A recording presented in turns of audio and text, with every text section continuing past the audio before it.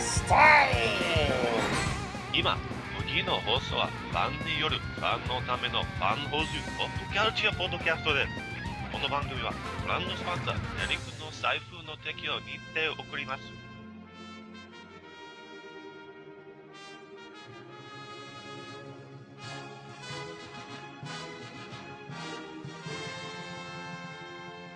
Hey guys, welcome back to another Sentai-rific episode of Fanholes, Sentai Saturdays.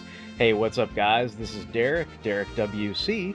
I'm going to be your host tonight, and I am joined tonight by a very special guest. Returning to Fanholes Sentai Saturday is our favorite expert on all things Godzilla, the Kaiju no Kami himself, Marcos, also known as Martz on Batok. Hey, what's up, buddy? How's it going? Good. Glad to be here again. Awesome. This is cool to have you back and everything. And the reason why we're having you back on the show is because as of November, Shout Factory has released Dairanger out on DVD. It is an official Region 1 release, so we're both really excited about that. Originally, Sentai Saturdays started out as a index show on Dairanger way back before it was licensed. We got through about 5 episodes, and so, as Tony's always lamenting on the podcast, we want to get back to this show and everything, and I know talking to you has been that opportunity for myself to revisit Sentai Saturdays. I enjoy talking about Sentai, Super Sentai, and everything like that, and I'm glad to have you on the show. And so what we decided we would do is, now that it's been officially released, Dairanger, this is not going to be an index show like we did before, where we sort of get into all the minutia and the detail, but this is just going to be a kind of broad overview on Dairanger. So if you haven't seen the whole series, we may very well be spoiling some stuff for you, but that's just a friendly warning. But just to go into sort of a high-level overview about what Dairanger is about, I'll go into that, and then we'll just start, shooting the breeze with our buddy here about Dairanger and his own review on it over at Kaiju no Kami. So just so everybody knows, this is the basic long and short of Dairanger, which I've shamelessly stolen from the Ranger Wiki. Over 8,000 years ago, the Taos civilization flourished in southern China. The Taos Empire consisted of 3 tribes: Dai, Shura, who are the ancestors of today's form of humanity, and the Gorma, who all lived harmoniously. However, one day the Gorma tribe tried to take over the empire. Thus began a war between the Gorma and the Dai tribe. This battle continued for 5,000 years, led by the Gorma Triumvirate. The mythical Kaiden beasts appeared to oppose the Garma, whose magical powers had increased to the point where they could turn themselves into monsters. 5 Dai warriors and their chi powers had increased to the point where they could control the mythical Kaiden beasts. The war then ended with the disappearance of both the Dai and Gorma tribes. However, in 1993, the Gorma tribe, one of Tao's 2 missing branches, revived to take over the world. To counter them, Master Kaku, who I famously refer to as Master John Lennon with his glasses, assembled a team of 5 youths with high levels of chi energy, and they became who we know as the Super Sentai team, the Dairangers, to fight off the Gorma. So that's kind of the long and short of Dairanger at a high level and everything. And of course, just like all Super Sentai teams, we've got red, green, blue, yellow, and pink Rangers. The red Ranger is the Ryu Ranger. His name is Rio. And then we've got the green Ranger, and his name is Daigo. He's the Shishi Ranger. And we've got the Blue Ranger Shoji, who is the Tenma Ranger. We've got the Yellow Ranger, who is Kazu, who is the Quillen Ranger. They do that thing that you said in the subtitles, where it's like the Krillin or the they put it as Keelan. It's pronounced Kieran. Kieran Ranger. And then we've got the Pink Ranger, Lin, who is the Ho-Ho Ranger. And then we've got, for the special, long-awaited 6th Ranger, we've got who we know in America as the White Ranger, which is the Kiba Ranger, who is played by a young man named Ko. So that's the long and short of Dairanger as a Super Sentai team. Now, I know you just finished your own review and you had your own thoughts on Dairanger and everything, but do you want to kind of tell the listeners, like, how you were sort of introduced to Dairanger? Like, this is one of your favorite Super Sentai series, no? Yes. Oh, yeah. Well, I back in 2003 when I was first getting into Sentai, I got into Dairanger when they had those DVDs with the really bad English subtitles, the English subs. Where everybody was calling everybody asswipe and stuff like that. Pretty much, if they had the wrong names. Well, I bought some Raws from a guy named Otaku Hell who was selling Dairanger and Ranger DVDs that were ripped from VHS tapes. So I bought both series from him, and I started watching Dairanger first, and I just instantly fell in love with the show with its fast-paced nature, the choreography of the fights, the music, the characters were very compelling, and it also helped that the mecha for the Keaton Beasts were actually my favorite mecha in the Power Rangers adaptations. Oh yeah, Daireno, like that I think for me I was introduced to that mecha through Power Rangers, obviously. I feel like that snapshot in time of Power Rangers is sort of how I always viewed them, like the White Ranger and then the other members of the team. Kind of I suppose like just right before the movie era, I suppose. And like that mecha, I love that mecha. I mean, I think it's a fabulous suit, and it's very, to me it's very iconic, like of either Super Sentai or Power Rangers. It's kind of got that great samurai look to it and everything, and kind of how you describe on your review. It's kind of cool to see how Rio has his own suit, but then the other beasts kind of formulate like this armor around him, so then he's even larger and bigger and more awesome. Yeah, and then of course monster designs as well were some of my favorites for Power Rangers. So that it was so nice to finally get to see those in their original nature, fighting the costumes they were supposed to, with no more cut footage of a monster. Oh, seeing a ranger punch the camera and then you see the monster back away. Yeah, yeah.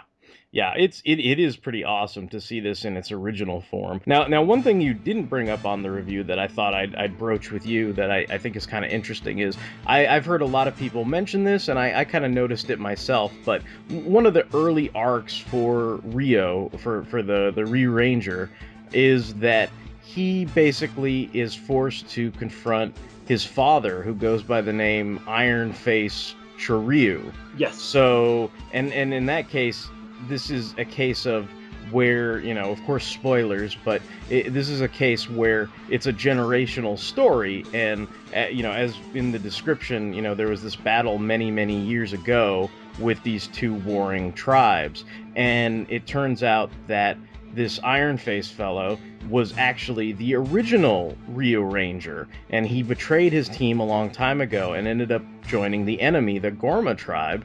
And so there's this interesting notion that's put forth by most people, and it seems pretty obvious to me, but I thought I'd ask you about it since it was something you didn't discuss on your review, is that this is very Star Wars. You've got Rio kind of playing like the Luke Skywalker role, trying to bring his father, who's kind of masked and villainous like Darth Vader, back to the good side. And even the person who is his mentor, this guy they call Archbishop Saw, who looks like, strangely, in a Japanese production, he appears to be a Caucasian guy with a beard, and he kind of has almost this pointy Grand Wizard kind of, Yeah. KKK hat and everything, and he looks pretty villainous, and he uses electricity when he zaps people and everything. So I couldn't help but think of Return of the Jedi when I was seeing those sort of early episodes, post, I guess, what we've discussed on Sentai Saturdays. So it's like probably like 7 and 8, the episodes that I'm talking about. But I just thought I'd ask you, like,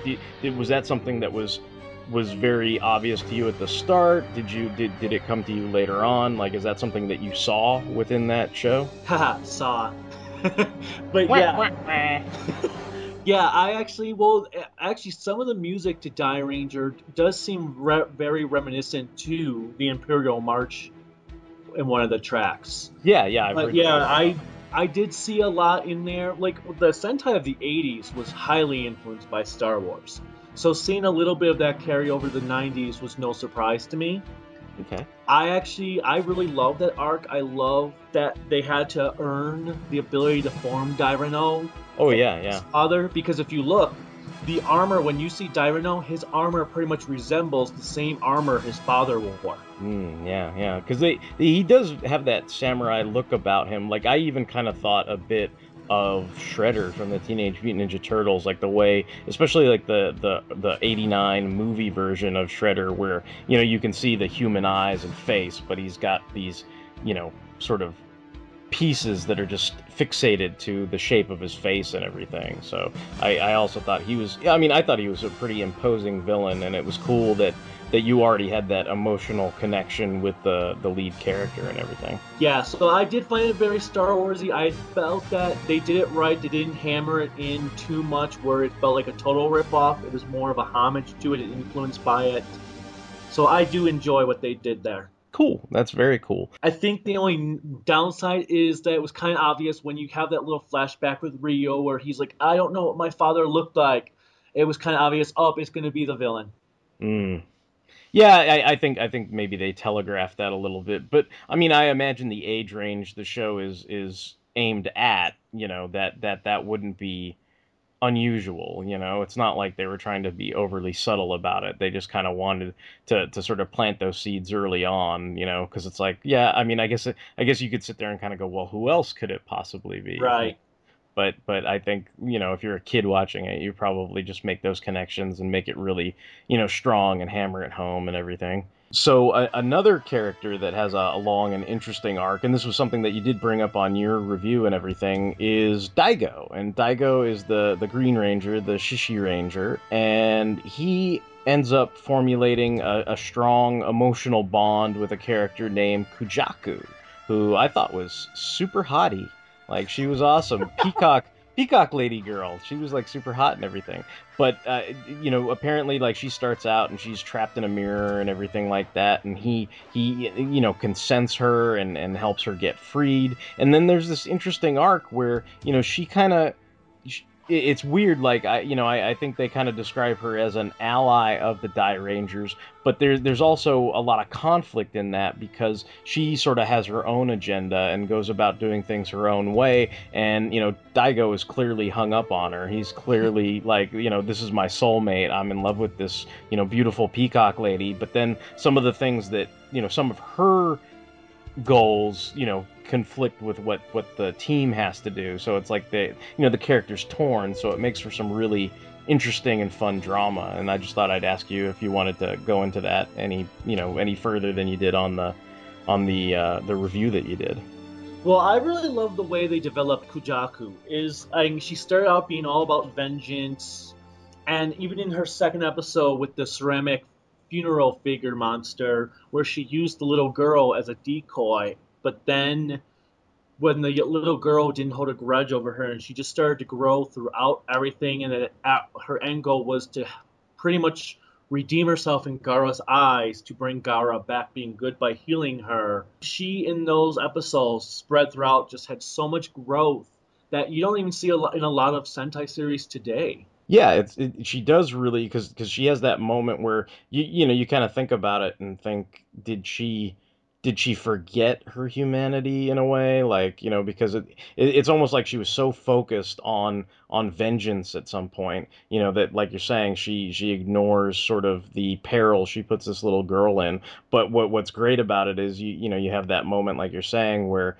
the little girl is kind of listening to, I guess, the protagonists, the heroes of the piece, and it's like, oh, when animals are wounded, and it also ties into Daigo's profession outside of Yep. being a hero. He is a pet shop, owner, manager. He takes care of animals, and he sort of imparts this wisdom of a pet shop owner onto a little girl, kind of saying, look, just because this animal is barking at you and is going crazy and everything, it's like you can, that's only because it's scared, and it's okay to, try to reach out and help this creature and everything. And she kind of imparts that life lesson that Daigo teaches her to Kujaku, and Kujaku realizes then sort of how misguided she's been in her pursuit of vengeance, that it's affecting other people that she didn't intend to be responsible for. So I mean, yeah, I think it's very cool. I enjoyed that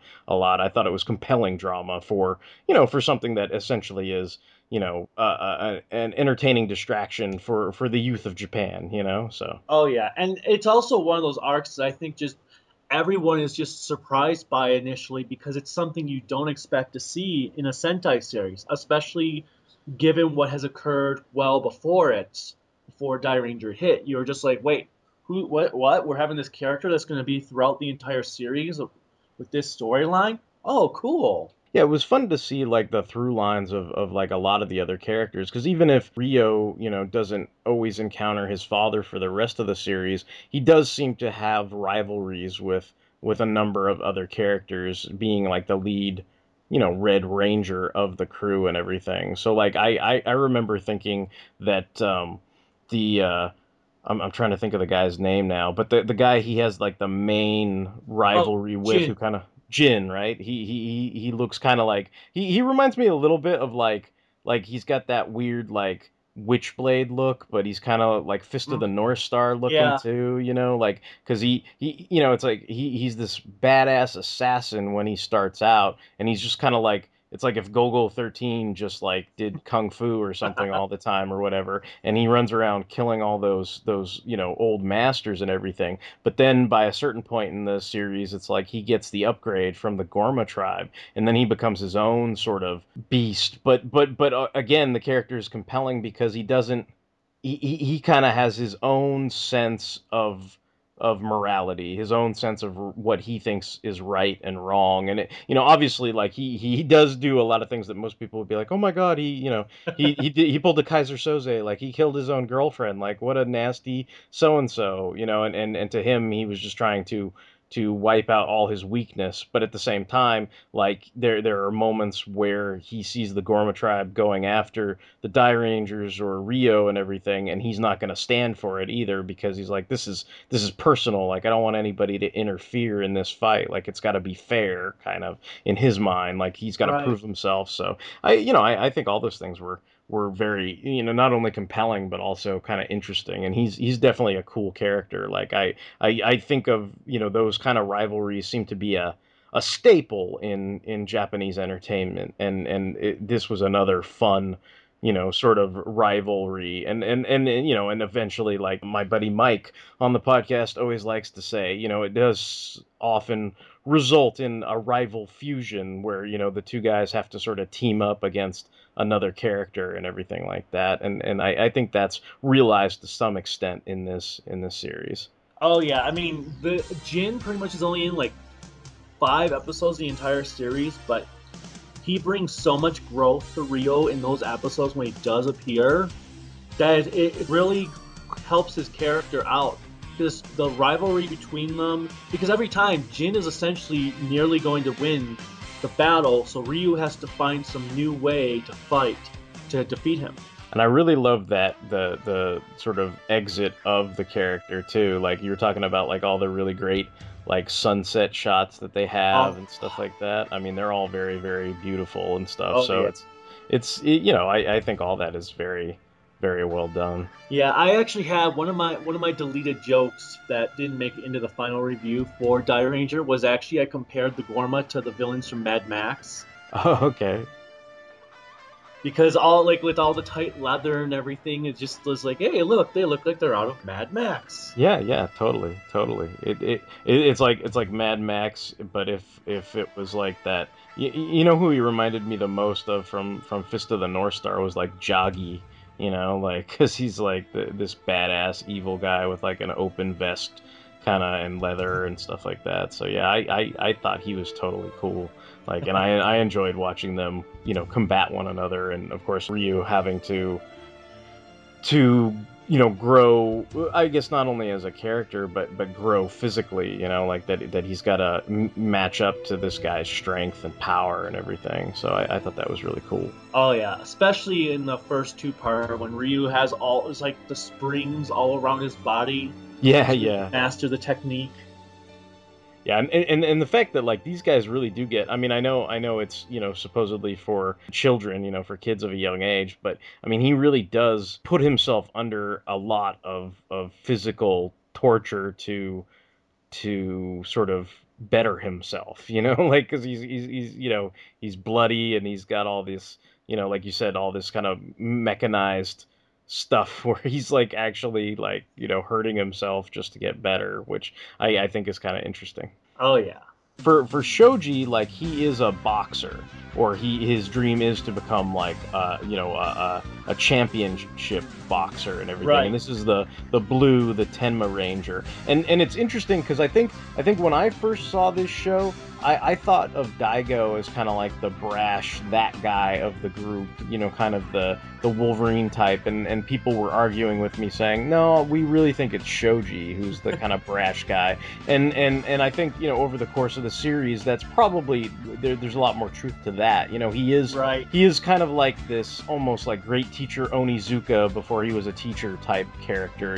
This kind of guy who is abrasive and loud and kind of isn't afraid to share his opinion and everything like that. And I think that's why he ends up getting strongly tied to the Gorma villains, who are referred to as the three Gorma Stooges, because they have an air about them where they're kind of outsiders in the Gorma tribe, and then the one main stooge, the Mo, if you will, of the Stooges. Oh, Kamikaze.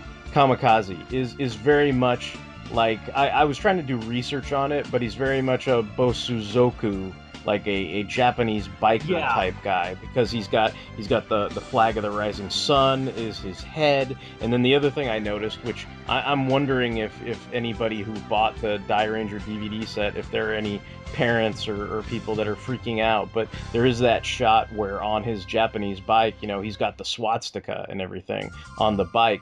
And when I was doing research on it, I assumed it was something like, oh, Japan, you so crazy. Like, I knew there was some reason about like why that was, but it sounds like that those groups like to sort of wear or coat themselves in visual paraphernalia that is shocking just to be shocking. Right. I don't think it at least from what I can gather, it's more out of taking imagery that will intimidate, but not necessarily having the exact meaning of that original imagery, if that makes any sense. But that was something I thought that stood out to me, where I was kind of like, oh, look, Amal Kamikaze's got the little, Nazi symbol on the back of his bike and everything. And I was kind of like, the other thing that I think is interesting is that those characters are essentially, in some ways, like I think you were talking about it, it didn't bother me, I think, as much as it bothered you, but they are kind of comic relief. Like they end up becoming sort of accepted or at least reformed in some way. Right. And you mentioned like the soccer episode stood out to you just because it was kind of like wacky and offbeat and everything, and it wasn't quite as serious as all the other ones. Like I kind of took that as like, I don't know if you've ever seen like certain Star Trek series or whatever, but No. like it reminded me, like on Deep Space Nine, there's an episode where they all play baseball in the holodeck, and it's like, it's a great episode, but I mean, if you're in the middle of this big Dominion war, which they were at the time, I could see your point of view where you're like, oh, I want to get back to the, the core story, the core war, but there is that moment where, you kind of take a breather from that kind of stuff, and you get to see all the characters in that kind of fun environment. Or even like, when like the X-Men, it seemed like the X-Men in the comics, it was always like, oh, we're playing baseball, we're playing basketball, like, just a fun way to get to know the quote unquote team as they play this sport. And I kind of took that episode that way, that, you got to know, Shoji a little better in context of interacting with these stooges and everything like that. Yeah, I've definitely warmed up to the Sambaka's episodes the more I've watched them. But yeah, when I first watched the show, I was like, what the heck is this? This doesn't fit with anything that's been going on so far. They are quite shocking. I mean, and it is episodes that don't quite follow the primary mythology of the show. But I mean, again, like you mentioned, even the other guy. I don't remember his name exactly, but there was that other, kind of non-mythology episode where you had the Gorma who ran around in the sombrero and had the peg leg Yes. that like shot people and everything. Like, I mean, that also was, highly amusing, even though it didn't fit with the main mythology episodes, I suppose you would say. Right. Well, that one I found interesting just because he was exiled from the Gorma, and the music that is used for him Yeah, yeah. on screen, he just brought such a big presence, and his design itself is just really stands out from the norm. Especially with the eye, since all the Gorma have like an eye somewhere on their body, his eye was being on the leg that was cut off. Uh, But yeah, that's one of the episodes I just find myself watching the most whenever I will just randomly watch an episode. yeah, it's a fun episode. I mean, it's very cool. You know what it kind of like. I think of things where they have comparable examples, but it sort of reminds me of the episode of Cowboy Bebop where you had I'm trying to think of his name, like Pierre LaFaux or something like Yes. that, where he leaps around and does all this cool stuff. It's not like essential. Like if you miss that episode of Cowboy Bebop, it's not like you're gonna miss a dynamic between like Spike and Vicious, and you're missing like the main story and backstory and everything. But that episode is just a great Oh, episode funny to, enough, to reflect the series. funny enough, that's actually my favorite Cowboy Bebop episode. Yeah, yeah. I mean, I think those two episodes are, that episode of Dairanger and Bebop are very similar in tone. If you like one, you would enjoy the other, as evidenced by my guest. So, yeah, yeah. I just need to crack some jokes about Kazu, who is the Yellow Ranger, and just mention that his occupation. It's funny. I was reading it. It's like he's a stylish hairdresser and dancer. And all I could think of is like, dude, Battle France lives on in Kazu. Like he's totally stylish. It's funny. Like now this character, and I don't know if it's influenced by crazy Jackie Chan movies of the time or what the deal was, but he has that kind of drunken fighting style where he fights the tofu monster or whatever he is, with that sort of drunk style and everything, which I found kind of interesting. Like I'm sure that wouldn't go over on Power Rangers. You're like, it's like I'm doing my Heineken style. And he's beating people up. But on this, I mean, it works. I mean, and that character, gets to form like friendships with the turtle guy and everything. Right. I'm trying to think of that's Kameo, right? There's the Yeah, turtle Camille. dude. Yeah, and so like that. Can we talk about that guy for a minute? Like he's an interesting character, but like all I could think of when I saw the episodes with him is like, dude's always putting turtles in his pockets and taking them with him, and like all I could think of is like, and he's not a tiny guy, right? Like, I mean, he's a bulky guy, like he eats his Mm-hmm. Wheaties, right? And all I can think of is like, holy shit, man, what's gonna like? Are you sure those turtles are okay in your pockets, man? Like, I don't know if he's gonna like sit on them or if he forgets about them and stuff. And he does even like lose one of the turtles at some point in the shows and stuff like that. And I was just like, oh man, like I don't know, man. I felt concerned for the turtles, even though I knew he was just putting like his fist in his pocket. But I was like, if those are real turtles, man, like that's and I get that like he loves the turtles and it's supposed to be an indicator of he won't leave his babies, like they'll Right. always be with him and everything, and that leads him to being the I guess the spiritual force that awakens that Kaiden beast that is the turtle and everything. Yep. But I just kind of and then the fact that like it's funny, like I don't think it dawned on me right away that he was played by two different actors, but I think once I got to the episode where it switched over, I kind of thought, what happened to him? Something's different, And I'm like, oh, he's a totally different dude. Oh yeah. Is there a story behind why that change happened? There must be some kind of story. I have no idea.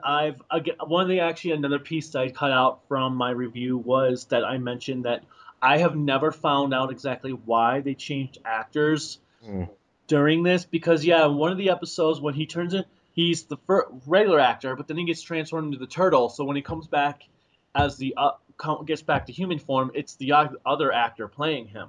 Hmm. So I'm not sure if maybe he just wasn't working out from what they needed with his acting or what. But Yeah, I've never found out the exact reasonings behind that. Okay. Okay. Well, I guess maybe that's something that'll go down forever in mystery, or maybe people who are bigger experts than us will one day write a book and reveal the tell-all secrets about why Kameo had to be played by two different actors over the course of the 50 or so episodes. But we've got Lin, who is from China, who is the Ho-Oh Ranger, and she's the Pink Ranger and everything. And she seems to have a pretty strong relationship with Ko, who is the Kiba Ranger. And it's funny. I've been exposed to so many memes, jokes, and insinuations about Kiba Ranger, because it's like Justin himself, Kiba Ranger's a pervert. We've got a sidecast that's titled Kiba Ranger is a pervert. So like that's always been something like stuck in my head. I've got an avatar right now where these guys set up their figure arts to grope another figure art that's a cute little schoolgirl and everything. And I mean there are certainly instances where he gropes, he certainly gropes Lin a lot and everything, and there's the one or two funny moments where they play it for laughs, where he uses his sort of wind powers to blow up girls' skirts and this and that and the other thing. But I guess I'll just throw it out there. Like, was he really that pervy? Like, I mean, it seemed like some of it was focused on Lin as like I don't know, a replacement mother figure or something like that. But I mean, in terms of girls his own age, it's like, it's funny. Like I remember those figure art photos that you did where it's like Kiba Ranger was like looking up Sailor Moon skirts, and stuff like that. And I literally expected like he was gonna, find some poor, 13-year-old girl and look up her skirt, and that like never happened. So to me, I was just kind of like, oh well, yeah, okay, so he it's like kind of like, so he used his Jedi Force powers to blow up some skirts. I was like, but it's not. I was like, the only thing that like freaked me out is how hard he would grope poor what's her face's, Lynn's Lynn's chest. I was like this weird Japanese thing. It's like you can't just like appreciate the cleavage. No, for some reason it's like in Japan you have to like mash it and destroy it or whatever. And I'm like, what's wrong with you, Japan? Well, But how about the scene where he accidentally groped Earring sister? yeah, I don't know, but I just thought I'd throw that out there. Like, I mean, do you agree with your little figure comics and suggestions? Like, is he really that pervy, or has this been sort of overblown for a few instances of pervy? Well, seeing that I've dealt with 10-year-olds a lot and 9-year-olds, and I've seen some that can be pervy like that, I think it's pretty accurate.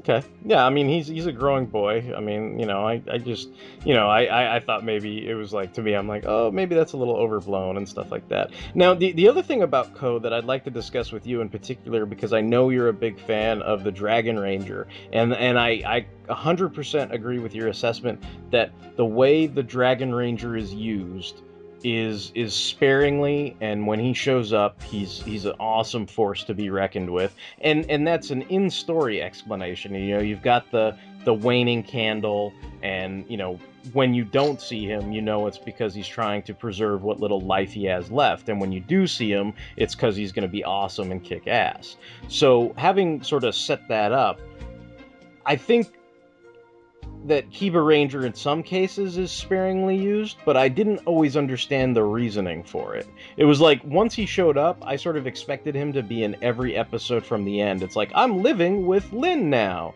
And I'm kind of thinking, okay, well, if he's living with her, then he should be in like every single episode. But it seemed like there were those instances where it's like, hi, I'm the new ranger, and nobody knows I'm the new ranger. I'm going to move in with one of the girl rangers, and she's going to be like a surrogate mother to me. And then it's like 5 episodes go by. I'm like, what the fuck happened to him? Where did he go? Did they like cook him? Did he disappear? Like, like, and I didn't feel like there was any in-story explanation of sort of his absences. And then all of a sudden it seemed like the timetable, to make it urgent, there was that story plot about how if he doesn't do something before his 10th birthday, then he would, go full Gorma or whatever. And you're like, oh, well, now there's this sense of urgency where it's like, oh, we have to help Ko, so that he stays a good guy. I'm just curious, like, do you have any thoughts on I guess the sort of benefits, or I guess the positives of how the Dragon Ranger as a sixth ranger was handled versus how the Kiba Ranger was handled as a sixth ranger. Well, I think it's pretty good the way they did it. Because a lot of the plots he would have just felt shoehorned in, especially like in the episode with Daigo and Kujaku. Yeah, yeah. He would have just not fit in at all like that episode. I think if he was in the episode, he'd be all over Kujaku, because I know I would be all over Kujaku, and that would totally ruin the dramatic tension. So I agree with that assessment. And then if you look at like the baseball episode with the Three Stooges, where he just appears out of nowhere to help save the day, he just kind of felt that he was just thrown in there because they needed him to. Yeah. So I feel that they just didn't put him in there in every episode because he just didn't fit with every episode. Okay, I mean that's fair. I just didn't think there was always a reason why he wasn't, just like you didn't think there was a reason why he should just pop up at the end of an episode. I kind of felt like there wasn't a reason why he shouldn't be in the episode either. You know what I mean? Right. Like it seemed like there could have been some terminology, some kind of in-story reasoning why, maybe he was here some of the time and other times he wasn't. It also could be some of it might have taken place when he was in school and he Yeah, couldn't yeah. just like left school to like Gohan did in Dragon Ball. Oh, I'm going to go to the bathroom for like 3 hours. Right. Well, I mean, I think if that was spelt out, you had scenes of him, perving on girls at school and saying, "Oh, I can't leave until the bell rings," then maybe I'd be more inclined to be like, I wouldn't have the question of where is he? I'd know. Right. I'd know he's at school, as opposed to a lot of these episodes. I just kind of went, "What the hell happened to him? Where did he go?" Like that kind of thing. I'm like, did somebody leave him at home? And then there's the little notes on the fridge. It's like, "Co made you dinner. It's in the fridge." Like whatever. Stuff like that. The other thing that I think is worth talking about, since we're on Ko, because Ko seems to be part of the primary mythology here, because he does have that element, like we said, where he could become a full-on Gorma, and he has got the little tattoo to prevent that from occurring and everything like that. And that was he's searching for his mother, who I guess installed that tattoo and everything like that. And so through him you get exposed to like a lot of the villains and different main nemesis and everything. I think it's worth discussing Ko's arch nemesis, who I'm gonna say is Akamaru. And wow, like what I hate that little kid, man. Like I that was one of those things where I was just like, what? And he's blowing his little party tongue favor thing, and I was just like, what is this all about? It's weird. It's like visually I get it. I get why you like some of the monsters, and even visually Akumaru is a brilliant visual, but it seems like they had to cast it in live action, and it's like through no fault of the kid actor either. Like, he's a kid, like you can only do so much. But it's just like I don't know. Like, I mean, I don't know that I was supposed to love him or anything like that, but I it wasn't like I thought he was a cool villain either. Like when he quote unquote died that first time, I was like, oh, thank God, like no more of him. And then and then I'm like, no, he came back. Like, why is he back? Like, well, leave me alone. the thing is that with the way it goes is he's meant to be a complement opposite to Ko, because Ko is desperately trying to find his mother. She can't. Akomaru hates his father and wishes he could get rid of him, but he can't. Yeah. So they're like complete polar opposites on both ends of the spectrum, and that's what really welds those two together for me. Yeah, Akumaru, I do feel, is a little bit of a goofy type in concept, and I do agree he does kind of get annoying after a while. But I think that they really wanted someone who could fight with Ko, that it wouldn't feel like too much child abuse. Right. Okay. Yeah, that makes sense. I mean, I think Akumaru has a lot of those strange elements just for the sake of to weird the audience out, or at least for me, I think it weirds out like a Western audience, because he does have that weird dichotomy of he's almost an adult, but in the form of a child. Like, who he reminds me of that also annoys me to an extent and annoys a lot of fans is the little kid in the first season of Buffy. It's like not the master, but the little. I don't know if you're familiar with that at all, I'm but there's not. How's the annoying one? He doesn't want to play. Figures. Well, suppose I better go make nice.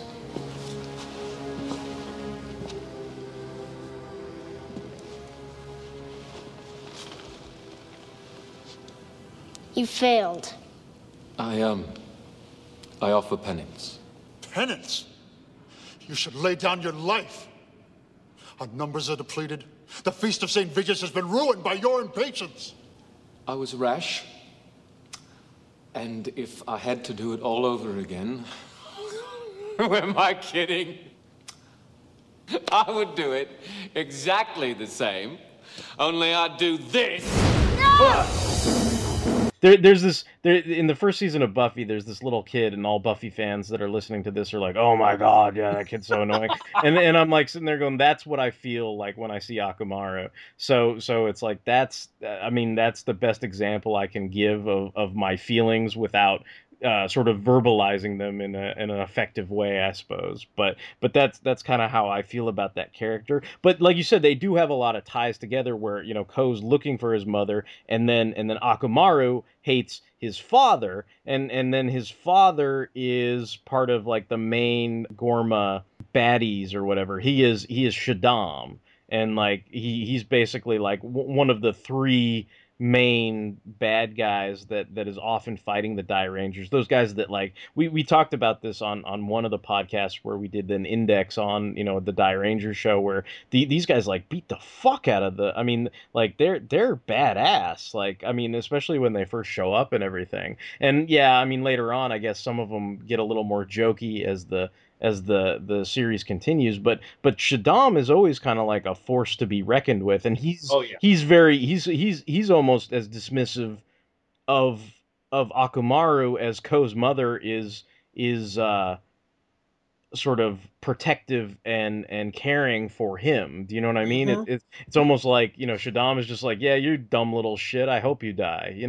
And part of me like I was hard pressed not to agree with him half the time because of how I felt. But you know, but I mean he is a very interesting character, and I guess we learned that Ko's mother is also Akumaru's mother, and that they Shaddam and Ko's mother had this kind of relationship and everything, which I thought was kind of a interesting reveal and twist and everything, and then it ties those characters even more together, that they're actually not only are they arch rivals and everything, but they're actually siblings. Yeah, the reveal was really I thought was handled well because you could kind of see it, but you weren't completely sure. And then when it just happens, when she's like, "Wait, what? He's my son too." Yeah.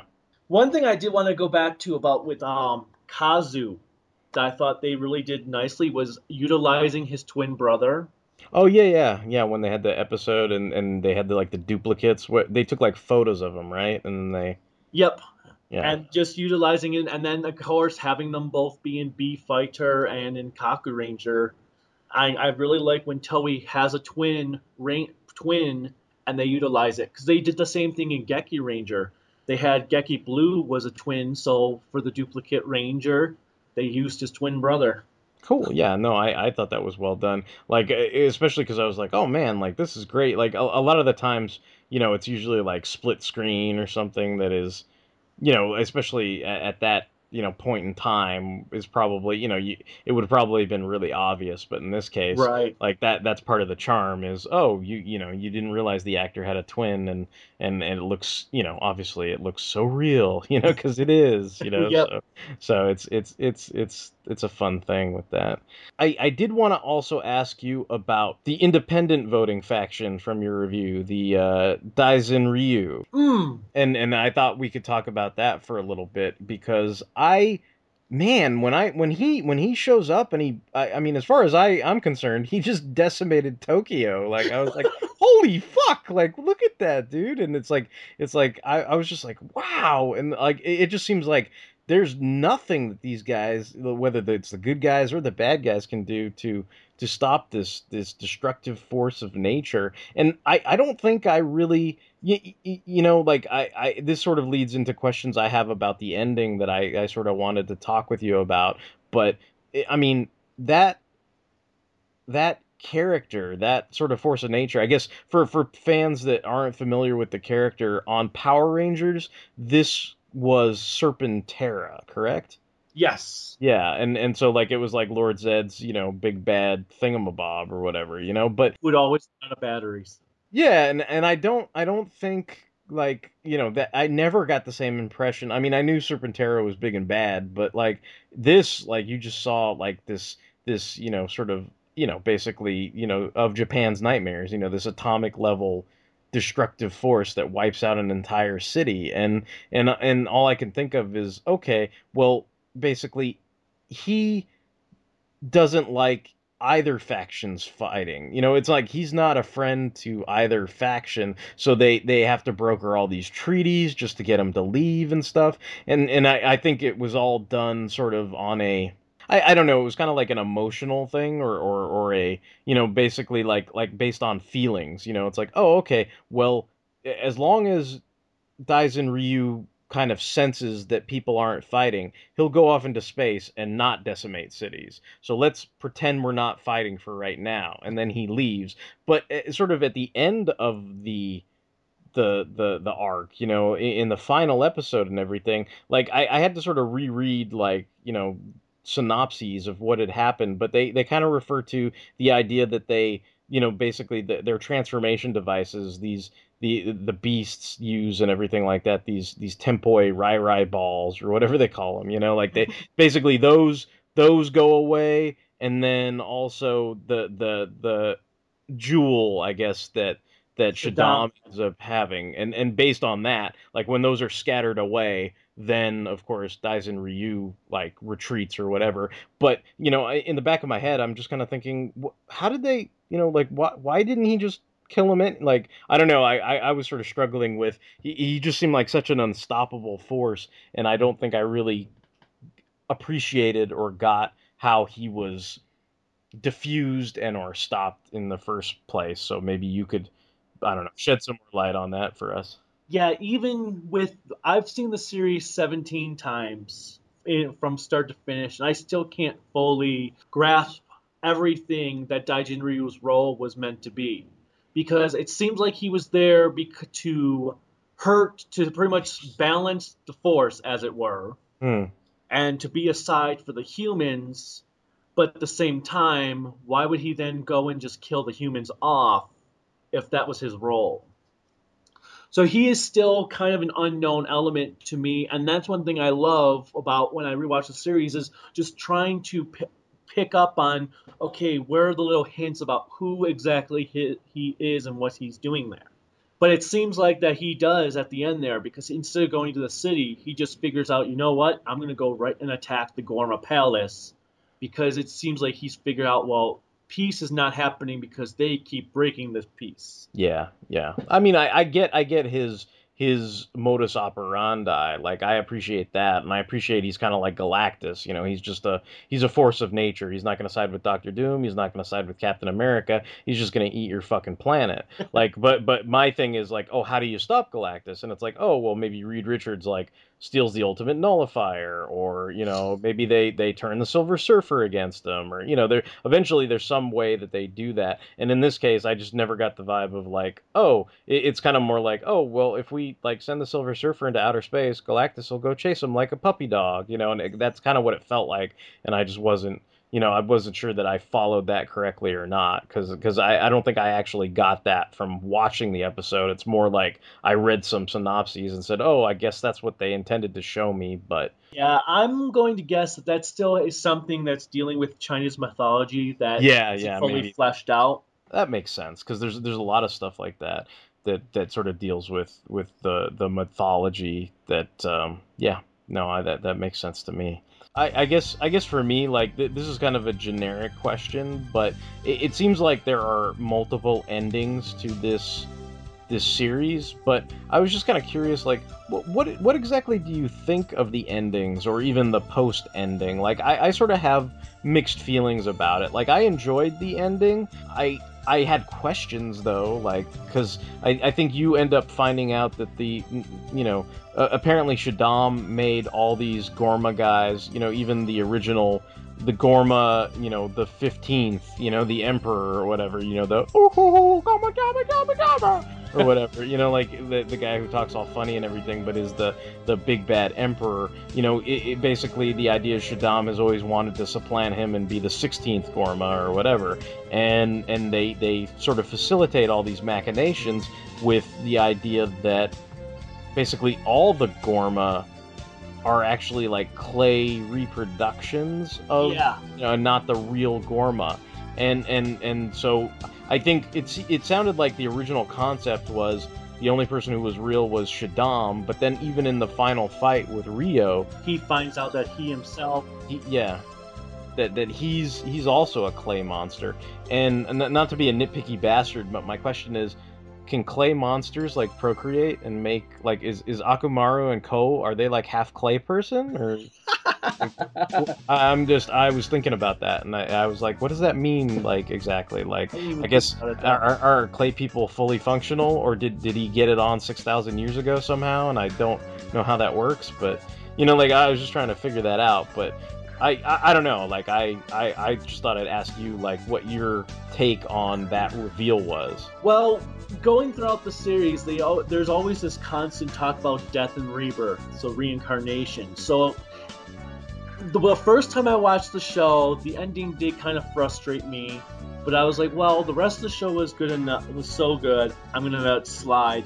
And then when I finally saw it subtitled, it made more sense to me later on, because it's like, okay, they're talking about, because like Kaku says, that this is a battle that will always have to continue on. It's just like, again, with Star Wars, how that no matter how many times the dark side wins, the light side comes back. No matter how many times the light side wins, the dark side comes back.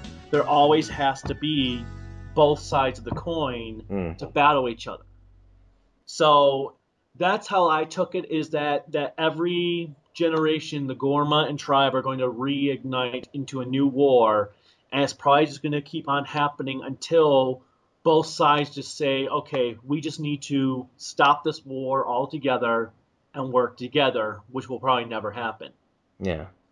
So I guess along those lines, the post ending, which I don't know, I kind of I think I didn't like I think I would have been fine with just the regular ending and somebody verbalizing that, but they seem to want to show you that it's like, oh, here's all your favorite cast members, 50 years later, and they're all old guys, And but that's such horrible makeup. yeah. I mean, it's all cheesy, and like even Ko, like there's this photo of Ko, and like they couldn't even just get a photo of like a dude who's like in his 40s. Like, no, they had to take the kid actor, put like funny glasses on him, a fake mustache, and powder his hair. And I was just kind of like, I don't know, it just seemed very like, for something that seemed to take itself fairly seriously, given the context, the way the Daisen Ryu blows up the city, the way, Ryu was training himself and got all bloody and everything. I mean,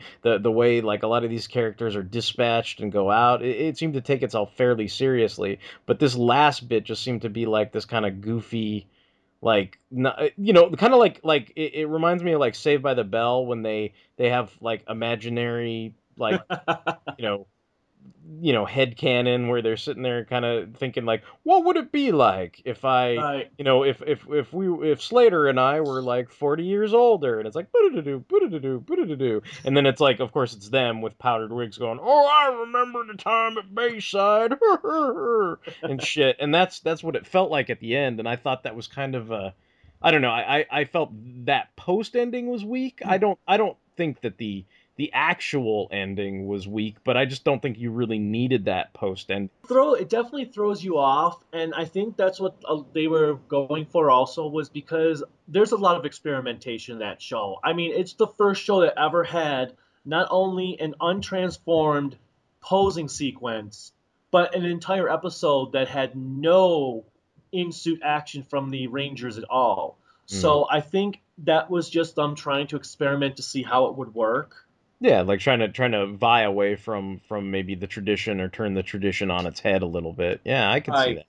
I mean, that's probably what makes it interesting and why you keep coming back to the series. And I don't mean to be unfair. I think you're always going to be hard pressed with these series in Japan that really do end per se, and they're not all going to be fabulous endings. I mean, Well, yeah. I think that's a pitfall of any series where you've got these high expectations maybe, and you want every ending to be this superior, well thought out, great ending, and maybe it might not always happen. So I don't mean to sort of hammer Dairanger. Like I think it's a great show, like you do. I enjoyed watching it, and I for the most part, like I said, I like the ending, the real ending.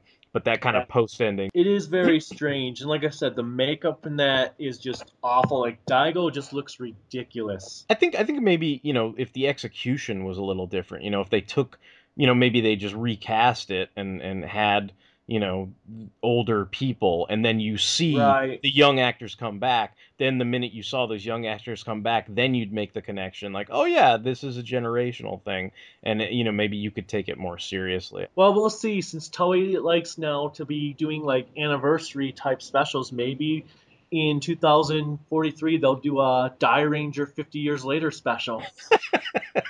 When we're all freaking 90 years old.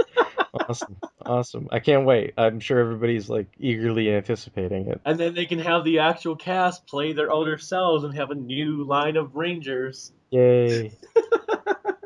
I think before we wrap up, because I know we kind of talked about this from almost beginning to end at a quick breakneck pace and everything. The one other thing I thought I'd bring up that was not on your review, and I just thought I'd ask is, what did you think of Ryu's appearances on Gokaiger? Like the when he's he is still carrying out his life's goal to be a wonderful chef and make gyoza, and everything, Oh, and Gyoza. delivery. Yeah, Let's see. I'm trying to remember here. It's been a few I years. know it's Ago. like he was in the movie, he was in the main movie Right. where he meets up with like some of the other older Rangers and everything, and then in the one episode that specifically deals with him, it's like Ikari guy, one of the monsters, like it eats basically everything, so it like eats up the Jiaoza, and it eats up like all these people's property, and so it takes Gokai Silver's Gokai Changer, Oh essentially. It yes. eats it, and so in that episode, Rio is kind of like, he's one of those like, honorary, honorable sort of guest spots, and Right. then that's the episode where it basically is the nod to Dairanger, where that cast shows up at the end. They all turn into the Dairanger forms, beat up the bad guy, and then Ikari guy gets his Gokai Changer back, and everything's right with the world and stuff like that. But I mean, I think it was fun. There was that part of me is like, oh, dude's still a delivery boy, okay. But I mean, maybe you'd be like, oh, I get it, he's got his own little shop and everything. Right. My favorite episode though for Gokaiger is the one with the car ranger with Red Racer. Oh, okay, okay. But yeah, I liked the way they did the Dairangers. I liked on Gokaiger. I liked that Shoji showed up at the end. And then I also do like for, even though it wasn't Gokaiger and Hurricaneger, when Daigo's actor showed up for an episode and he pretty much did the Shishi Ranger pose. Yeah, yeah. I think a bunch of them made cameos, like, I guess besides Ryu, because it's like what you said, like when Shoji shows up, I think Kazu is with him too, isn't he? I'm trying to remember. I think they both show up together at the same time at some Japan. point.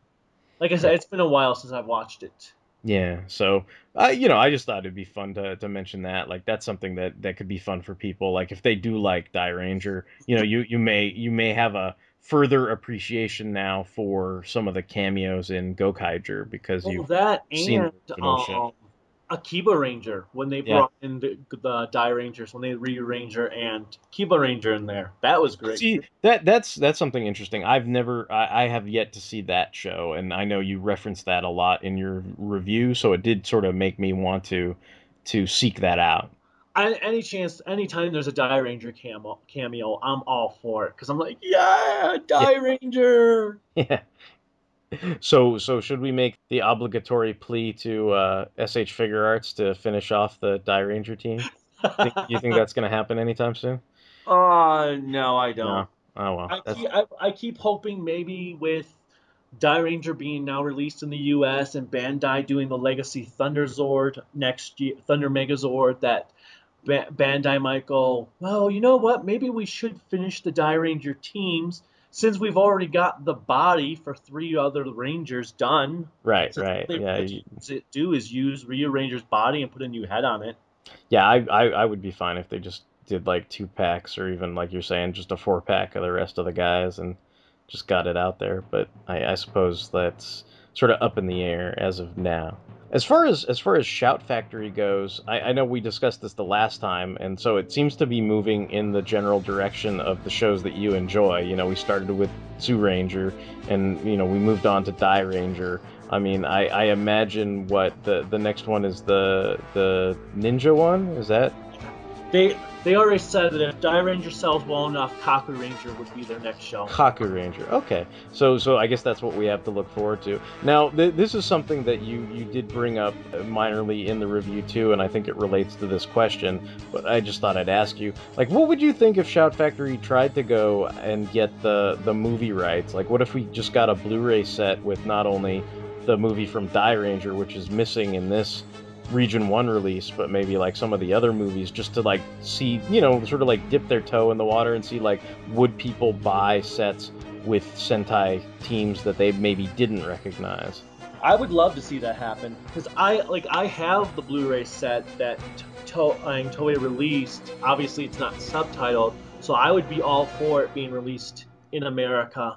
I think that would be cool. I mean, that might be a cool way to just see, like see if people would get into like watching movies from other teams that weren't necessarily related to Power Rangers and stuff like that. I mean, another thought I was having too is I start to wonder about like terms of marketing, and if they really are keen or they really are building the marketing for these Japanese stateside releases based out of nostalgia. It's like, oh well, we're gonna start with Zoo Ranger because that's basically the original Power Rangers and move on from there. I started wondering, like, do you think there's any chance that like Shout Factory might release things like B-Fighter Kabuto, or like I'm trying to think of the other like Metalder, like the things that like basically I'm trying to think of, like, oh, like VR Troopers, or you know what I would love to see is, instead of I'd love to see subtitled Gridman, because I don't think anybody's ever fan subbed it, and you could conceivably say, hey, remember Superhuman Samurai Squad, kids? Right. Like this is the original version of it, and I would really enjoy watching that, because that's a show I never really had the opportunity to watch at all, because it's not, like we said, it's not fan subbed, and there is no Region 1 release. But is that something you would be interested in at all? I'm pretty much up to supporting any Toei Toku that were to get released in the US officially on DVD. I mean, even my least favorite Sentai series or Kamen Rider series, if they get an official DVD Blu-ray release, I would buy them to support them. So I'm all for it with Gridman, definitely Beef Fighter, Metalder. The downside is I don't know if Shout would want to do that route, because it was already hard enough to even get them to finish. People even it was like pulling teeth to even get them to bring out all of Beetleborgs okay. and VR Troopers. So I don't know if they'd really want to take that risk unless something happened with the Sentai releases where they were so comfortable with it, they were like, okay, let's do this. Yeah, okay. Yeah, I'm not sure. I don't know a lot about the figures and everything, but I do know that I myself supported the last 2 release. I bought Zoo Ranger and Dairanger, so I'll try to keep continuing to support those kind of stateside tokusatsu releases as they come out, because they are pretty rare. It's not like it happens every day and everything. So I'm gonna continue to do that. But I think for the most part, like, this kind of wraps up our discussion on Dairanger. I figure I'll just give you an opportunity to tell the folks listening at home, like, where can they find you? Like, where can they find you on the internet? What are your plans next? And just let everybody know where they can check you out on the interwebs, man. Well, I'm on YouTube, Kaiji no Kami. I've finished releasing all the Godzilla movies this year in the first half, which was surprisingly to me. Other plans, upcoming plans, I'm actually looking to do maybe some more Sentai series next year. Like I'm thinking about doing Dairanger once it finishes airing, and I'm hoping Shot Factory releases more Sentai because I definitely want to review those. I'm thinking about. I don't know if you saw my like quickie review for Dragon Ball Resurrection F, Oh, okay. but I'm thinking I want to start doing a few more quickie reviews that are just like quick paced, no movie footage, just a basic little some like review that's maybe 2-3 minutes long. Okay. Okay. That sounds great. Like I really just so people at home know, like I enjoyed watching some of the spin-offs. Like once you finished all the Godzilla movies, you had that fun King Kong month, and then you did that month where you did a bunch of like Halloween themed stuff just for Oh fun. yeah. Like all that stuff was really fun. So if you, I mean, maybe, I would hope you'd check out, the Godzilla reviews and the Sentai reviews regardless if you're listening to this podcast. But if you're also a fan of things like, other monsters like King Kong or other Japanese, monster movies, like, definitely check out the Kaiju no Kami web channel because it's always fun. Yeah, and then like I did Friday the 13th for Friday the 13th, so I'm gonna stick with every Friday the 13th. I'm gonna review another movie in the series. Cool. So it will take me like 20 years to do them all, but But you'll get to them. so yeah, I'm just now doing stuff I'm having fun with. I am looking at opening up a Patreon account so I can help upgrade some of my equipment, even purchase some of those kaiju movies that are out of print that are pretty pricey, like Frankenstein Conquers the World and Space Neva. Yeah, a lot of those we'll talk about that. I maybe there's some eBay links and some things I could send you because I've been trying to catch up on some of the ones that I didn't have myself. So I'll share some stuff with you later on when we get off. But yeah, so yeah, definitely guys, check out Marcos, check out Kaiju no Kami on YouTube. There's plenty of fun, cool videos and everything. And again, we thank you here at the Fanholes Podcast for joining us for this episode. It's always fun to shoot the breeze about Super Sentai with you. It's great to have you on the show. And until the next time, this is going to be Derek WC, signing off. Take care, guys. Sayonara.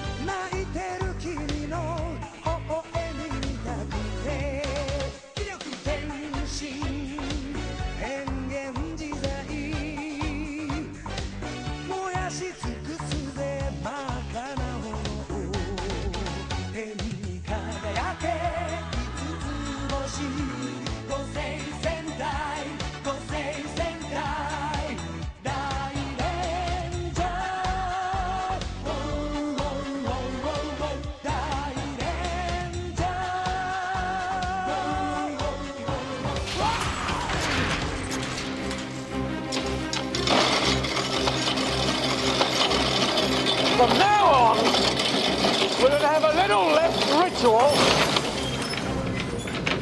and a little more fun around here.